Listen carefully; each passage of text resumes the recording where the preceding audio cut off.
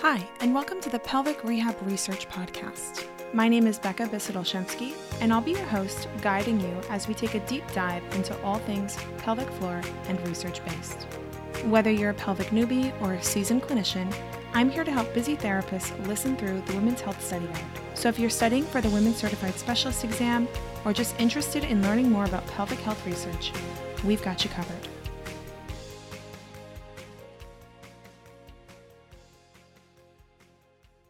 Hey everyone, and welcome back to the Pelvic Rehab Research Podcast. So today is technically our second episode, but it's our first episode where we're going in depth on one of the research articles. So that research article is going to be in the week 1 of the study guide. It's the co-activation of the abdominal and pelvic floor muscles during voluntary exercises, written by Sapsford, Hodges, Richardson, Cooper, Markwell, and Jull. So the goal of this article was to determine the response of the abdominal muscles to voluntary contraction of the pelvic floor muscles. This was investigated in women with no history of symptoms of stress urinary incontinence to determine whether there is co-activation of the muscles surrounding the abdominal cavity during exercises for the pelvic floor muscles. So the introduction of this article goes on to discuss conservative management of stress urinary incontinence, tending to focus on isolated pelvic floor contractions. That the focus of management of stress urinary incontinence is to isolate the pelvic floor muscles on their own, either by themselves or with a biofeedback machine or with neuromuscular stimulation. They discuss that the use of hip adductors and gluteals during pelvic floor exercises are often considered incorrect, as they might concur without the co-activation of the pelvic floor muscles, as well as abdominal muscle activity being present, that there's a concern that there may be increase in straining or bladder pressure, which would aggravate the original condition. So the authors go on to discuss some preliminary evidence from studies of women without any pelvic floor muscle dysfunction that noted the activity of the rectus abdominis muscle contraction in association with pelvic floor contraction. There was also co-activation of the abdominal and pelvic floor muscles in functional activities like head and shoulder raising, and some palpable tightening of the abdominal muscles noted clinically in association with the pelvic floor muscle contraction. So those were the articles that the authors included to support their theory that the pelvic floor and the abdominal muscles co-contract in normal function. Prior research to this article was limited to the superficial abdominal muscles, although recent literature in comparison to this article's timeline of 2001 provided that EMG evidence of the intramuscular abdominal muscles had a differentiation of function. The authors argued the transverse abdominis was more associated with the development of intra-abdominal pressure, was recruited first for spine stabilizing tasks, as well as for expiratory tasks. They further theorized that lumbar spine placement would change the length tension properties of abdominal muscles and may influence their response to pelvic floor muscle contraction. So remembering that the transverse abdominis has that horizontal fiber orientation, the authors theorized that spinal flexion and extension would minimally affect the response of the muscle. And just to clarify, it would be that transverse abdominis muscle that would minimally change regarding any lumbar spine position changes. All right, so then let's get into the methods. The subjects were 7 Paris women with a history of vaginal deliveries. The exclusion criteria when they were finding subjects was any history of pelvic floor dysfunction, any history of low back pain within 6 months, any major abdominal or pelvic surgeries, any major neurological or respiratory conditions, although major wasn't technically defined within the article. Any regular performance of sit-ups or abdominal muscle training was also excluded. Let's get a little bit more in depth and information on the subjects that they chose. So there is a main experiment, which I'm going to be going into right now, and then there's an additional experiment, which we'll talk about later. For the main experiment, the average age was about 49 years, whereas the range included women from 39 to 64 years old. The average height was 5.4 inches. The average weight was 122 pounds. The average parity was 2.2 children, ranging from 1 to 4. And the maximum birth weights for those children was anywhere from 6 to 10.8 pounds. Getting into electromyography, just as an aside, the authors put internal oblique and external oblique, shortened as OI and OE. So for any other therapists who document obturator internists as OI, you're probably sharing the same struggle with me reading this article, and just like your brain is just picturing an entirely different muscle. So the EMG recordings of the left side of the transverse abdominis, the internal and external oblique, and the rectus abdominis were made using fine wire electrodes. If you want to see what type of diameter or what type of electrodes they used, read the article, go for it. But I'm just going to go ahead and give you the placement information. The electrode insertion was preceded by an anesthetic cream, and it was performed under real-time ultrasound imaging. The transverse abdominis electrode was placed 2 centimeters medial to the proximal end of a line drawn vertically down from the ASIS to the ribcage. The internal oblique electrode was 2 centimeters medial and superior to the ASIS. The external oblique electrode was halfway between the iliac crest and the ribcage in the mid-axillary line, and the rectus abdominis electrode was 2 centimeters lateral to the midline at the level of the ASIS. For the pelvic floor, EMG recordings were made from the pubococcygeus muscle using a piriform intravaginal probe electrode. And standardized procedures were performed for EMG normalization prior to all of the testing.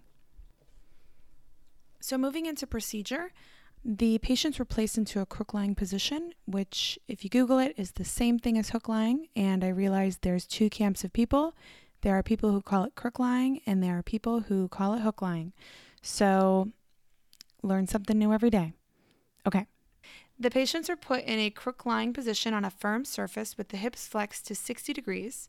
Subjects performed maximal contractions of their pelvic floor muscles in 3 different lumbar spine positions, and the positions order were all randomized. So the first of 3 positions was lumbar flexion with the pelvis supported on a wedge of folded towels to hold the lumbar spine at the end range of flexion. The second position was lumbar extension with the lumbar spine maintained an end range extension with a rolled towel and inflated pressure cuff underneath the spine. And the third position was a neutral position with the spine maintained in a comfortable mid-range position between flexion and extension. Once positioned, a baseline EMG recording was taken of the patient without voluntary activation of the pelvic floor or the abdominal muscles. Subjects then performed 3 contractions of the pelvic floor muscles with verification by digital palpation by an experienced clinical physiotherapist intravaginally.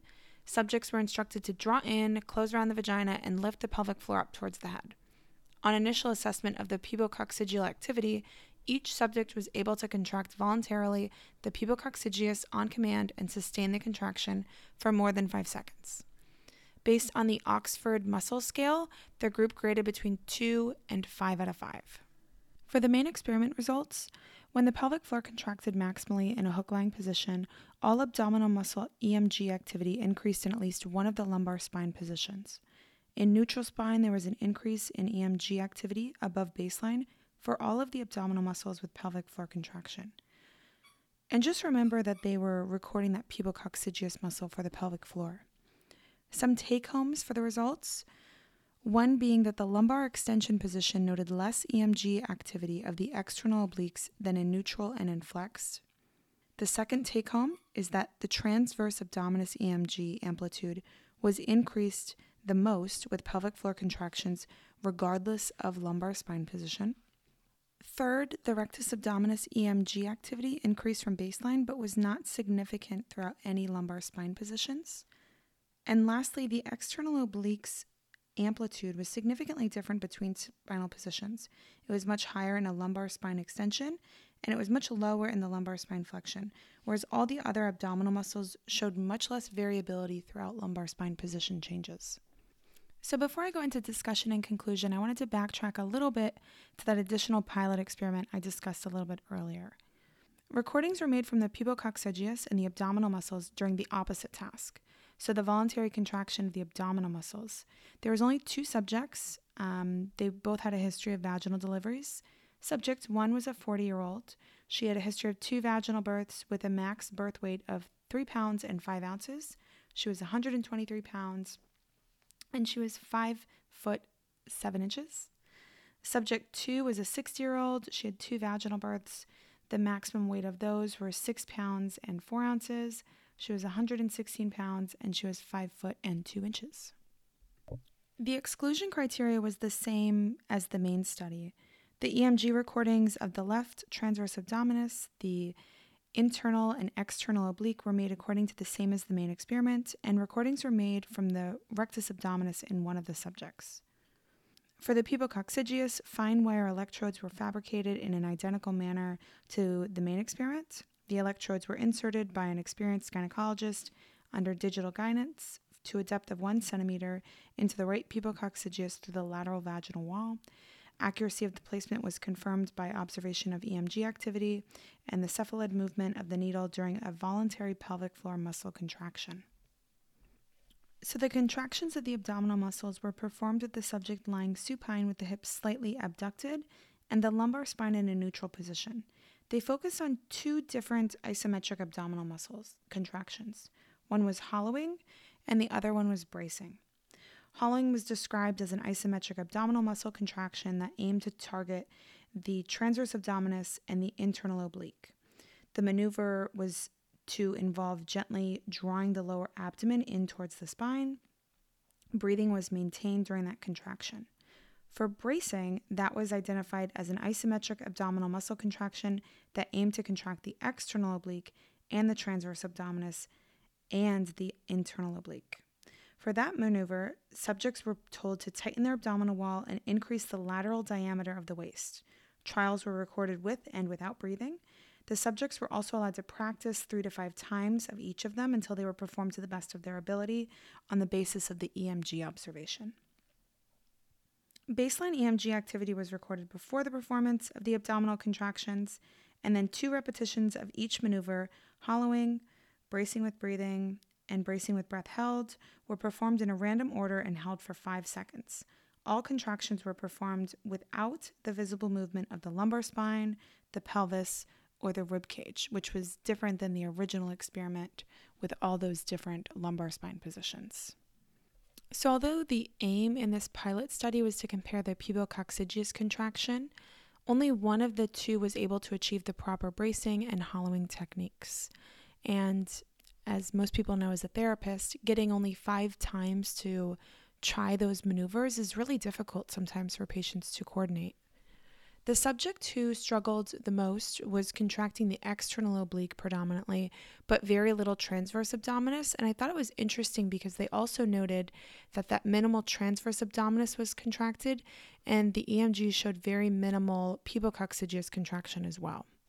So it seems like they like to contract together and they like to not contract together. Bracing without hollowing increased the pubococcygeus the most, but with only 2 of those subjects, there's very little statistical analysis that's able to be done there. So with the discussion and conclusion, this study provided some evidence that the increased activity of the abdominal muscles, including the transverse abdominis, that obturator internus, oh my gosh, I almost made it the whole time without messing it up. The internal oblique, the external oblique, and the rectus abdominis occurs as a result of maximal activation of the pelvic floor muscles. Additionally, the data from the preliminary experiment, that small pilot study, indicates that the opposite situation also occurs with the increase in pubococcygeus EMG in response to the isometric contraction of the abdominal muscles. So those findings indicate that the abdominal muscle activity should be expected and not necessarily avoided during the performance of pelvic floor muscle training. So as we know, there's many different ways to exercise the abdominal wall, and the maneuvers used in that small pilot study were selected to recruit only specific abdominal muscles, specifically that abdominal hollowing for the transverse abdominis and the internal obliques, as well as the abdominal bracing, which was focused on that external oblique and that transverse abdominis. However, they noted in both of the subjects who performed the hollowing, even though one subject didn't do it properly, there was still an increase in the pubococcygeus muscle. So they're not sure that precision and accuracy is necessarily mandatory in order to notice an improvement in your pelvic floor contraction. And similar to the hollowing, the bracing maneuver, which is typically known for a low back pain, lumbar stability exercise, there was still an increase in the pubococcygeus activity that was actually larger with this task than with the hollowing.